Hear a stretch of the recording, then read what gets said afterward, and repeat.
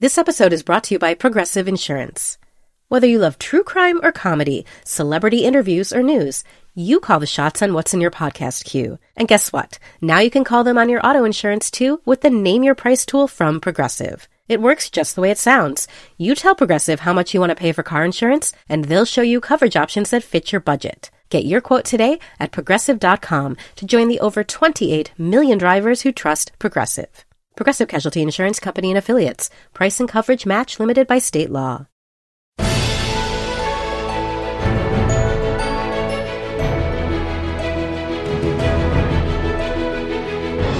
Hello and welcome to Little Gold Men, the award season podcast from Vanity Fair and Panoply. I'm Katie Rich, the deputy editor of VanityFair.com, and I'm here with the whole crew. We got Richard Lawson, Vanity Fair's film critic. Hello.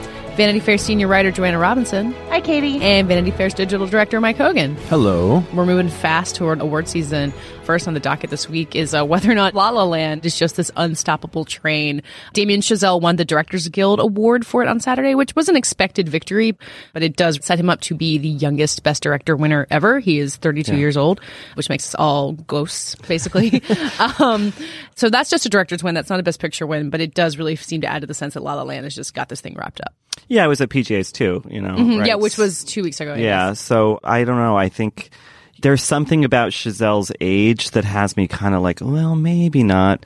But no, I don't know. I think it feels kind of ordained at this point. Wait, did you say he's 32? I believe so, yes. So per the lovely stats link you sent us, that would tie him with the great Norman Taurog for the film Skippy from 1930, 1931. Skippy, your favorite and mine. You know, I watch Skippy once a year just Yeah. just to reconnect. Is that I thought that was the thing on the Microsoft Office with that told you when you were doing something wrong? Well, so Norman Taurog was, according to Wikipedia, 32 years and 260 days. Damien Chazelle turned 32 on January 19th. So he's got, half Younger. a year plus. He's just a little bit younger. Yeah. I had dinner last night with someone who went to high school with Damien Chazelle. How are they feeling these days? Not great. Feeling a little eclipsed. And he's an accomplished guy, my friend. But yeah, Chazelle is young. And I don't know, that has been a hindrance to people in the past, but this year, I don't know. I think that movie is seemingly so beloved by the guilds and by everyone else. So yeah, it's interesting how, I was thinking, not that everything's about Donald Trump, which we'll discuss, but, Trump is the oldest president to ever take office. And no one talks about that because there's just so much else to talk about. Yeah. No one's talking about Damien Chazelle's age because La La Land has so many other things going for it. So he would be the youngest winner. Yes. So he's not the youngest nominee, actually. He doesn't even make the top 10 of youngest nominees. But Richard, before we started, was talking about some people who were insanely young when they made some quite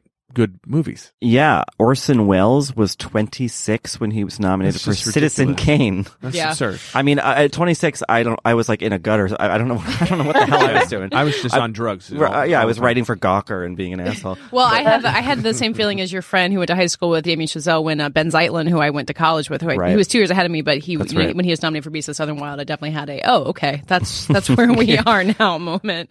The record holder, right, is John Singleton, who was 24 years, 44 days. The days are important. Yeah. When he got nominated for Boys in the Hood, which is really, I mean, it's so John Singleton. His career is in many ways defined by race, which I think we've talked about plenty on this show. But it is really fascinating that he gets that Best Director nomination at 24, and then his career really did not kind of crest in the way that a lot of people would have expected. Look at Ben Zeitlin, who had this huge Oscar breakthrough. He hasn't made his follow-up film yet. Not that he's doing what he wants. He's doing fine. But yeah, it does. It's not always this Orson Welles indication of a coronation where you just go on to massive success. No, it's not. And I think Singleton, suffered from the sort of mentality of, well, we already have Spike Lee. So, it was that. I mean, I don't agree with that thinking, but I think that you're right. Kenneth Branagh was only 29 when he was nominated for Henry V. I mean, these people really started, I don't know what the hell we're doing. I'm actually getting up and leaving to do something more worthwhile with my life right now. Well, so, all right. So the other award ceremony that happened over the weekend was the American Society of Cinematographers, where La La Land did not win. So there is, one tiny chink in the armor where Lion took home the award. Yeah. And Lion is beautifully filmed. I think we keep talking about this movie as being like, why aren't more people talking about Lion? There seems to be an institutional love of that movie. I was talking with Kyle Buchanan, who writes for Vulture and covers awards stuff, when we were at Sundance, and he was saying that he has been talking to Academy members in LA throughout the past couple months, and that they kind of unanimously talk about 3 films: Moonlight, La La Land, and Lion. And everyone he's talked to has said Lion. People love that movie, and so that would seem to be evidence. And it got a ton of nominations. So Although at this point, is it likely to win anything? I don't think so. That's really crazy. Yeah. But I feel like, especially now with the expanded, 10 Best Picture nominees in the past few years, there have been movies like that, like Bridge of Spies, a movie that quietly made a good deal of money, but didn't get much fanfare. It wasn't like a big fan hit, Yeah. And then just got all these nominations. I feel like every year there's a movie like that, and this year it's Lion, which I'm happy. I mean, it's a good movie. Yeah. Or also Hidden Figures, which is, if you were to give me anything that could run up and beat La La Land, I would probably give it to Hidden Figures. I don't think it's going to happen, but I'm not sure that Hidden Figures is going to win anything either. Interesting. If we're talking about Chazelle and director, what is it about the directing accomplishment do you think that's pushing him over the top? Is it the music? Is it the locations? Is it the choreography? The whole thing? The crazy vision of it all? Yeah, it's a big movie. Joanne, I'll let you talk about this. I've been talking a lot. Well, no, I was going to agree with you. Just the ambition of the vision, I think. I don't want to beat the same drum every week, but I really do think when it comes to craft, Barry Jenkins' work on Moonlight is much, much better. But I think La La Land is getting anointed for, this guy took this big risk and did an original musical. Forgetting that we do occasionally get original musicals. And I don't know. They're acting like, we haven't had an original musical in Hollywood in forever. And that's not quite true. It's been a while. What are you thinking of as I'm thinking of, the reason I'm not naming it is because I forgot the name now, so that doesn't bode well for it. But the one that the Anna Kendrick, Oh, Last 5 Years. Yeah, Last 5 years. That's not an original musical, though. That was a Broadway show. Oh, you're right. But there's a Romance and Cigarettes, the John Turturro film. Yeah, I mean, or My Beloved Sing Street, or Once, but those aren't really Hollywood productions. Like, I think the idea of staging something on an actual studio backlot, like Singing in the Rain, and there definitely is like an originality. Well, and it's cool. It is cool what he did, and it's very, very targeted to the people who vote in the Oscars, which is that he took two versions of LA and Hollywood and put them together, the kind of nostalgic one, and literally had that type of action happening on top of today's LA that people actually live in. And probably a lot of the people in the industry and who live in LA, all they want is to be in that old Hollywood, and they want someone to kind of reassure them that this LA is as magical and cool as the one that they moved there in search of, But that's not just an illusion. Like, it's actually executed really beautifully in the film, I think. He carries that out technically and on screen. And I think that what that movie has kind of buffering it is the middle stretch of that movie, many people have said, myself included, the middle stretch, it's sort of the music stops and it becomes just this kind of more familiar relationship dramedy. But the opening with the traffic scene and then the party and then the close with the dream ballet and the audition song, those are so strong that anything that's not great about the middle kind of gets forgotten. Well, I think in the middle he spends too much time on Google Earth. Or is that, sorry, I'm confused about which film. Right, Ryan Gosling goes to find his Who's going to say La La Lion on the red carpet this year? You wickedly talented La La Lion. No, I will just be completely honest with myself and you guys, which is that if La La Land were more of an underdog, I would be stumping for it. But since it's just this anointed winner, I keep finding ways to sort of poke holes in it. And that's not fair, but that's sort of the nature of these kind of competitions. Well, and I thought Rebecca Keegan did a good job of getting at that in her newsletter yesterday, which is how hard it is to just sit at the top of the pile for this long. And I remember talking to Pete Hammond right after the premiere at Toronto, which I didn't actually get to. And he was like, I'm telling them they should not show it to anybody for at least a month. Like they knew what they had and they were really trying to, hold off. They have done quite a good job. And so we'll see if it No, I remember after it premiered at Telluride in Toronto, and I, was coming back from maternity leave and was dying to see this movie, and it was like the holy grail. Like, you could not get into a screening of this movie because they were, even though so many people had seen it, they really were trying to like play it carefully. And which is fascinating because Lionsgate is not a studio that is, you've seen in the Oscar race in this way before. They had some good strategists on their side. One could go back to an episode from, I think, this spring. I am friends with a former Lionsgate publicist who told me, I don't know, in March or something, that the movie was a masterpiece. And I said, well, I don't know, maybe that's just publicist spin, but they did know, and when I saw it at Telluride, it was the screening that they reserve for the premium pass holders and press, which is a special screening that's not listed on the schedule. And I feel like that was a shrewd thing. They, they created a huge sense of anticipation for it. It was the first movie most of us saw at Telluride. They really have handled it very well. And then they had, this sort of platformed release in theaters, and it's been a big commercial hit. I think it's at $100 million now. Yeah, it's so it and Hidden Figures have both passed $100 million. They're kind of neck and neck, right around 120. And that's, I think, Katie, what that Hidden Figures poses perhaps the biggest threat to La La Land is that those commercial hits like $1 Million Baby or something, or American Sniper, they have fans in the Academy who want to vote for things that are financially viable.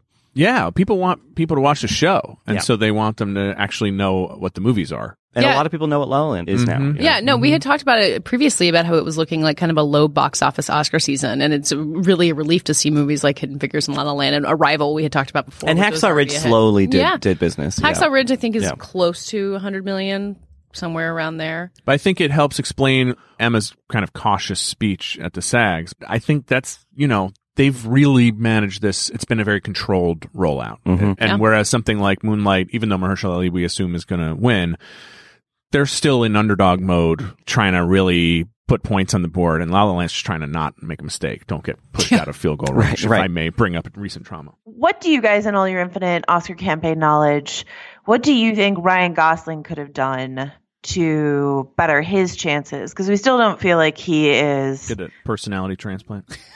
Okay. But he's up against Casey Affleck. I mean, it's not like he's up against like the most charming man in the world. I mean, I think the biggest thing standing in Ryan Gosling's way is that he's an immigrant. That is so true. By the way, that Canadian bias. I don't mean to say Ryan Gosling has a bad personality. He's just not like Casey. He's just not a campaigner. He's not a schmoozer. He has no desire to do the song and dance for his he song and dance movie. He also does not have an Emma Stone moment in that movie. No. Like she has this huge thing toward the end of the film, and he has like his kind of more recessive, the City of Stars, kind of wandering on the pier, but Emma Stone so clearly blows it out. And when's the last time that a Best Actor and Actress won, like, as good as it gets? Like, it's been a long time. He underplays, and I think that that's the role. And whereas Casey underplays to unbelievably devastating accumulated emotional effect, Ryan's underplaying basically to, like, make Emma shine even brighter. So he did his job. Yeah, but Gosling is not...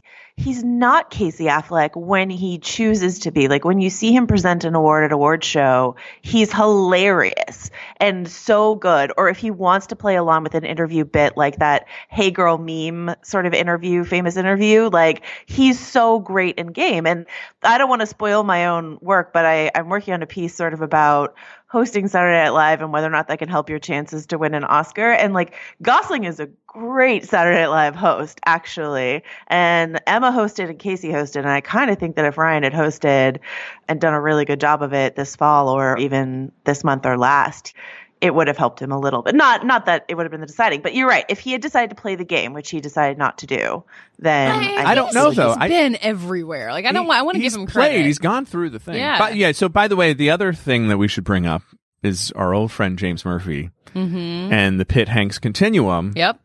As he put it, cool guys don't win Oscars. Yeah. This was his theory for why Leonardo DiCaprio hadn't won the year that he didn't win for Wolf of Wall Street. And it's continued. And for Leo to win, he had to, like, swim in a frozen stream and sleep inside of a dead animal's body and have cry with icicles coming out of his nostrils.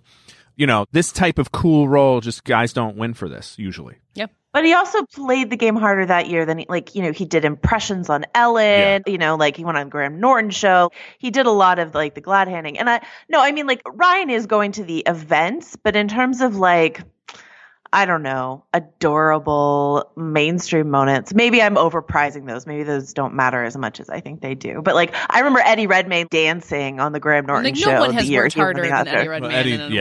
That was really a textbook. Well, he saw a weak spot in Keaton, and he exploited it and became the most likable guy on the circuit that year. Which is, we keep talking about how Casey Affleck feels like he's kind of ready to be knocked off his perch, and I think now we've decided that Denzel Washington probably stands the best chance. But yeah.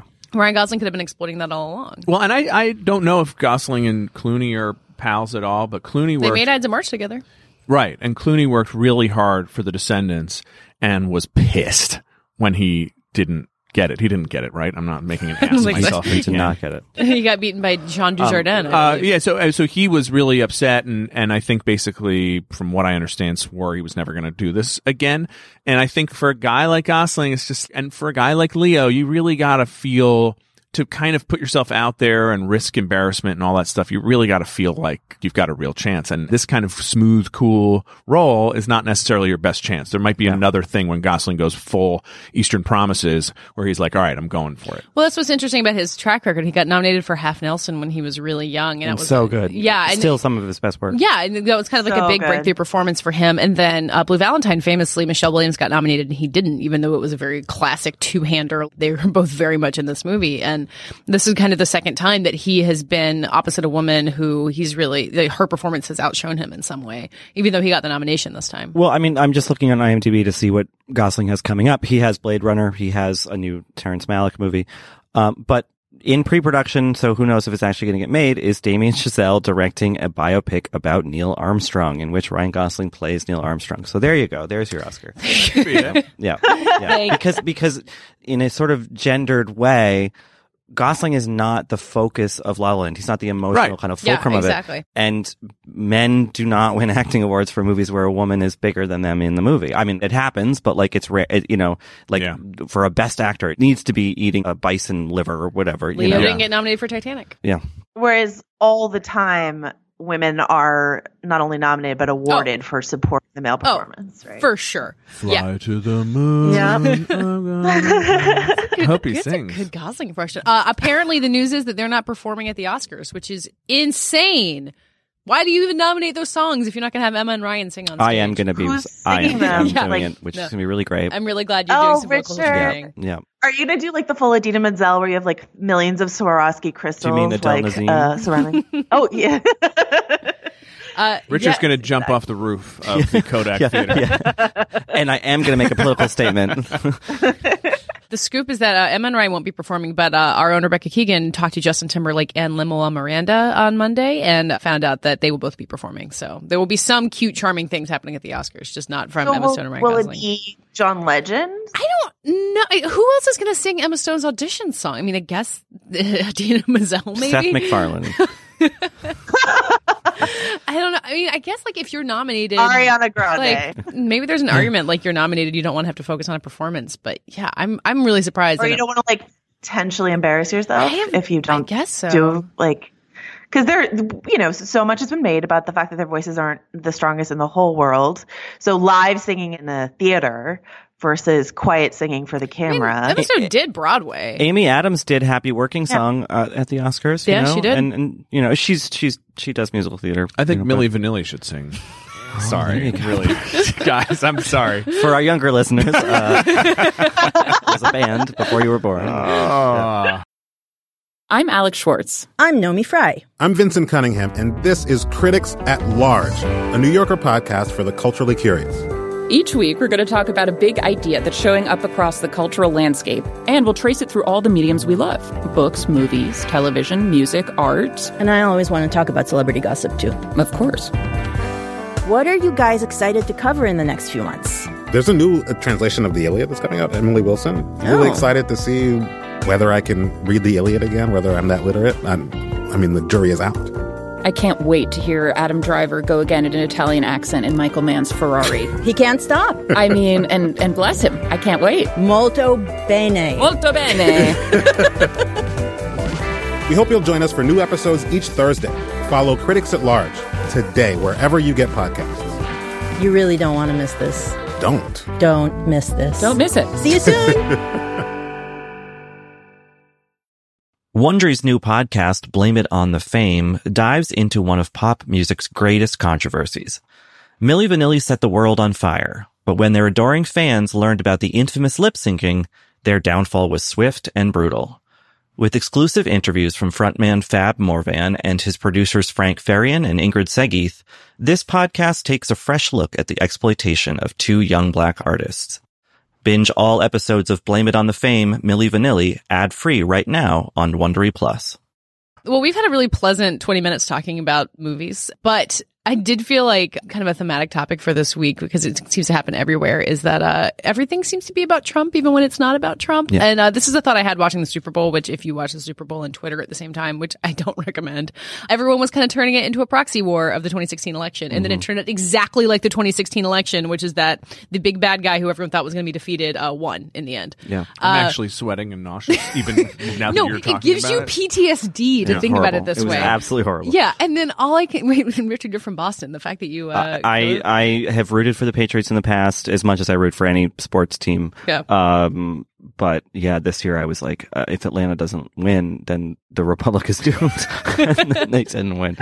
Well, I think the nice thing for this year's Oscars is that there's not really an obvious Trump parallel in the movies itself. It's not like, I was saying that yesterday to a friend that like if Michael Bay was in the Oscar race for the first time this year, like that would be the Trump parallel. But I feel like La La Land being the front runner and being the escapist movie, people are like really straining to find connections here. And I just want all of us to like maybe shake our heads and agree that it's just not about Trump. It's not about Trump, except if Mel Gibson wins Best Director. Oh, Jesus Christ. Which could happen. Yeah, honestly. We didn't talk about that with our whole Damien Chazelle thing, but I mean, what's your argument for that? Well, I just think that movie is really liked by older people, and I know that they've done some work to change the demographics of the Academy, but it's only been a year, so the overhaul isn't that complete. I mean, Mel still got the Best Director nomination. He got the nomination, over some other people, so I don't think it's going to happen, but like it could. And if that happens, then we've got a repeat of. Although, I mean, even though Mel Gibson is associated with anti-Semitism, and being a crazy old drunk white guy, which is very on brand for the Trump administration, I do think that the film's message is not necessarily Trumpian, because it's actually about a pacifist. You're right. Yeah. Saving Americans' lives, and it's all very much about like Americans acting like Americans instead of acting like Nazis and winning World War II. Literally the opposite of Nazis. Yeah. So, so there's that. I doubt anyone would actually keep that in mind, but I did want to point that out. Also, the other thing is that the liberal circular firing squad around being angry at La La Land because it's about a white jazz musician. I get how that's a little bit, but like, can we not do this? Can we stop doing the liberal circular firing squad and just like, this is a movie. It's like a freaking musical about starving actors. Yeah, there's a piece on the LA Times by Glenn Lovell, an op-ed that I saw sort of fired around angrily on Twitter the last 2 days. The headline is, "Will the political climate deprive La La Land of the Best Picture Oscar?" Yikes. Yeah, exactly. And it's sort of about,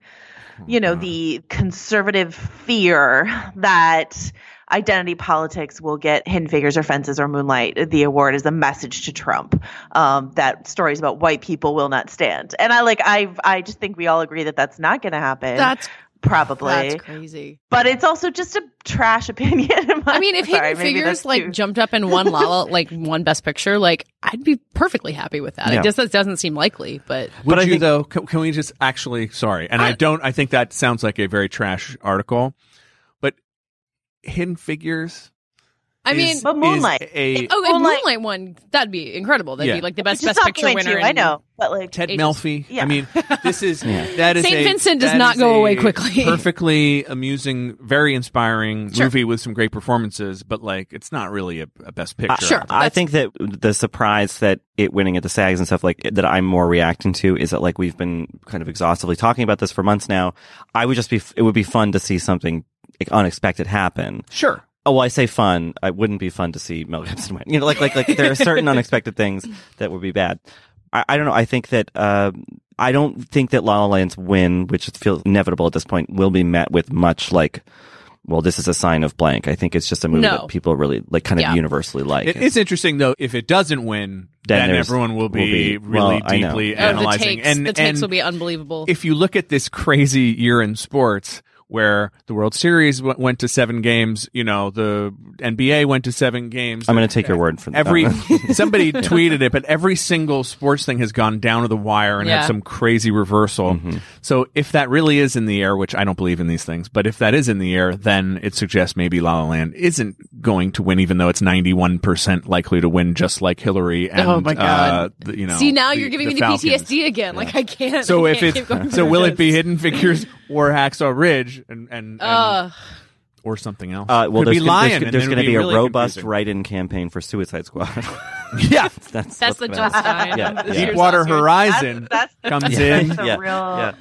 I think I'm already exhausted in advance about the hot takes on both sides. I think you're wrong. I think if La La Land wins, there will be a bunch of think pieces about what this means about Trump's America. And I think if it loses, there would be even more. Joanna, we're counting on you to write at least 3 of them, by the way. I had you sign up on the Excel doc, Joanna. Oh, no.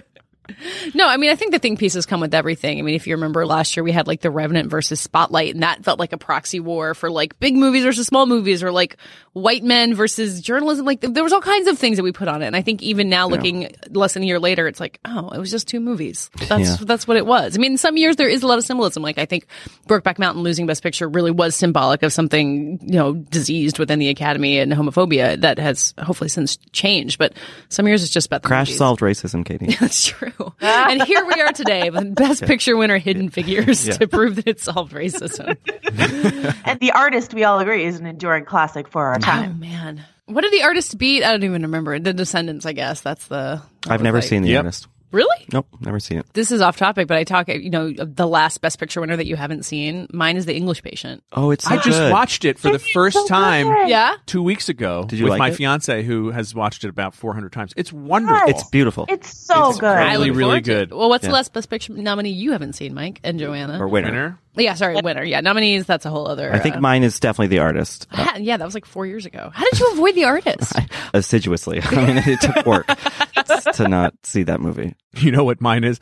The Lord of the Rings, The Return of the King. I just couldn't. Oh, really? Midway through the second one, I was like, I can't watch these. You didn't miss much. Mine is Unforgiven, and I tried like 2 years ago, and I couldn't do it. It's on Netflix, I believe, if you want to try again. I don't know what to tell you. I tried. I also have never seen Forrest Gump.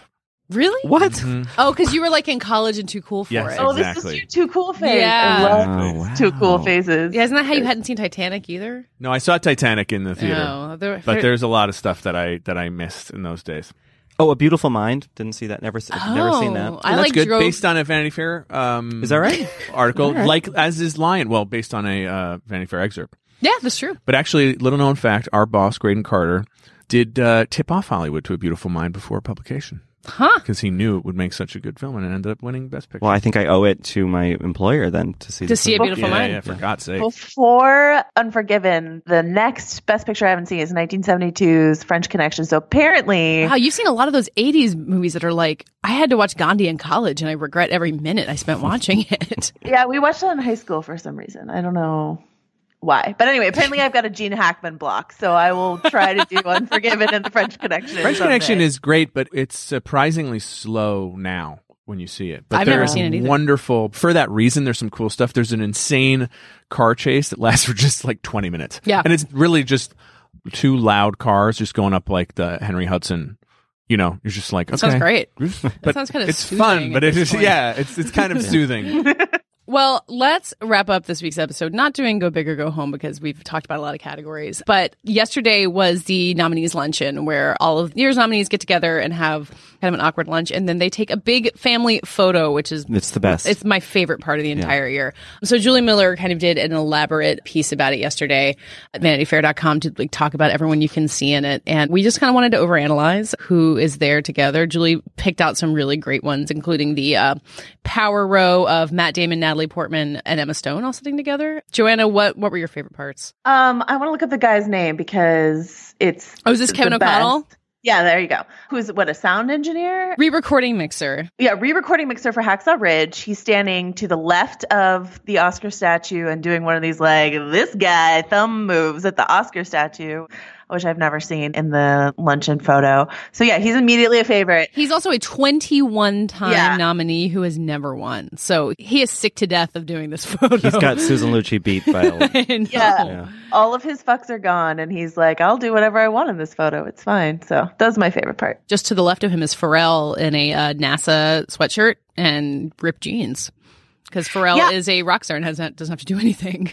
I've been overanalyzing this NASA trend. Like, a lot of people pointed out that, since he's there for Hidden Figures, that's probably why he's wearing a NASA sweatshirt. But Chris Evans was wearing a NASA hat at the Super Bowl, probably because they're in Houston and they went and I don't know. Hang on. I can go really deep on this. Octavia Spencer was kind of smack talking Chris Evans on Twitter during the Super Bowl because he's from New England. And they were co-stars in Snowpiercer, and she's in Hidden Figures. Oh, okay. Maybe he's stumping for Hidden Figures. I support it.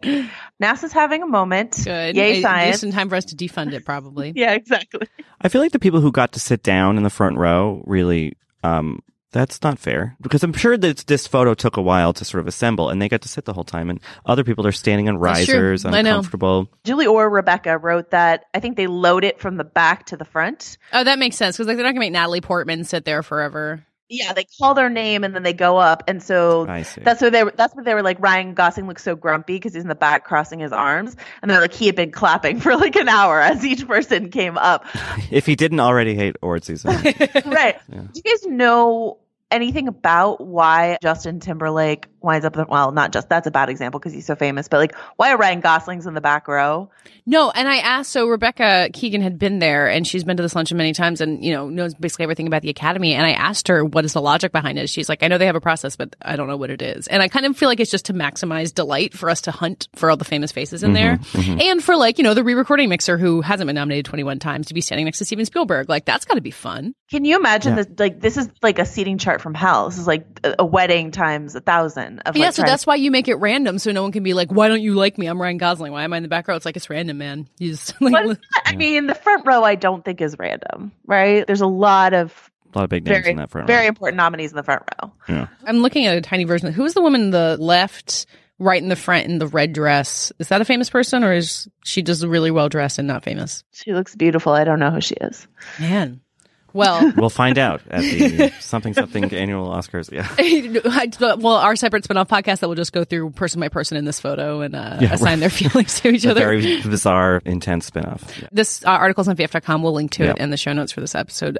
Please go look at it. I think it's probably my favorite thing in award season. It's great. That does it for this week's episode. Thank you so much for listening to this, I think, rambling but enjoyable catch up on. We've all lost our minds. I mean, we're being gaslit by the President of the United States. Like, just bear with us. It's not about Trump, Richard. What did we talk about? We lost Mike, but you can find Mike on Twitter, as you well know. And the rest of us, we're all at Little Gold Men. We really love hearing from you all on Twitter. Please keep talking to us. It's really enjoyable. It's a little column in my tweet deck that I enjoy a lot. So yeah, find us on Twitter, recommend the show to other people, and then tweet us on our own. I'm at Katie Rich, Richard. Rylas. And Joanna. Joe wrote this. This episode was edited and produced by Alana Milner, and thanks to Laura Mayer and Andy Bowers at Panoply.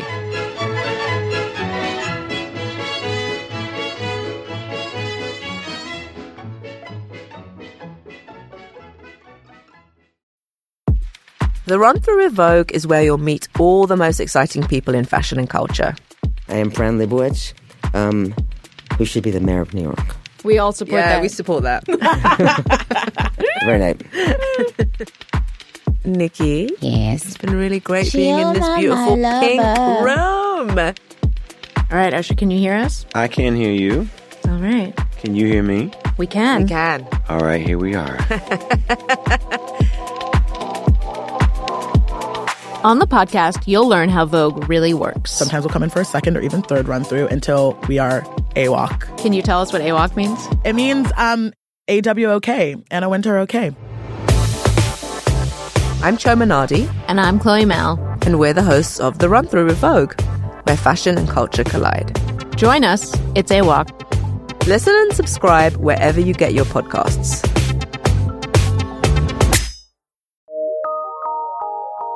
From PRX.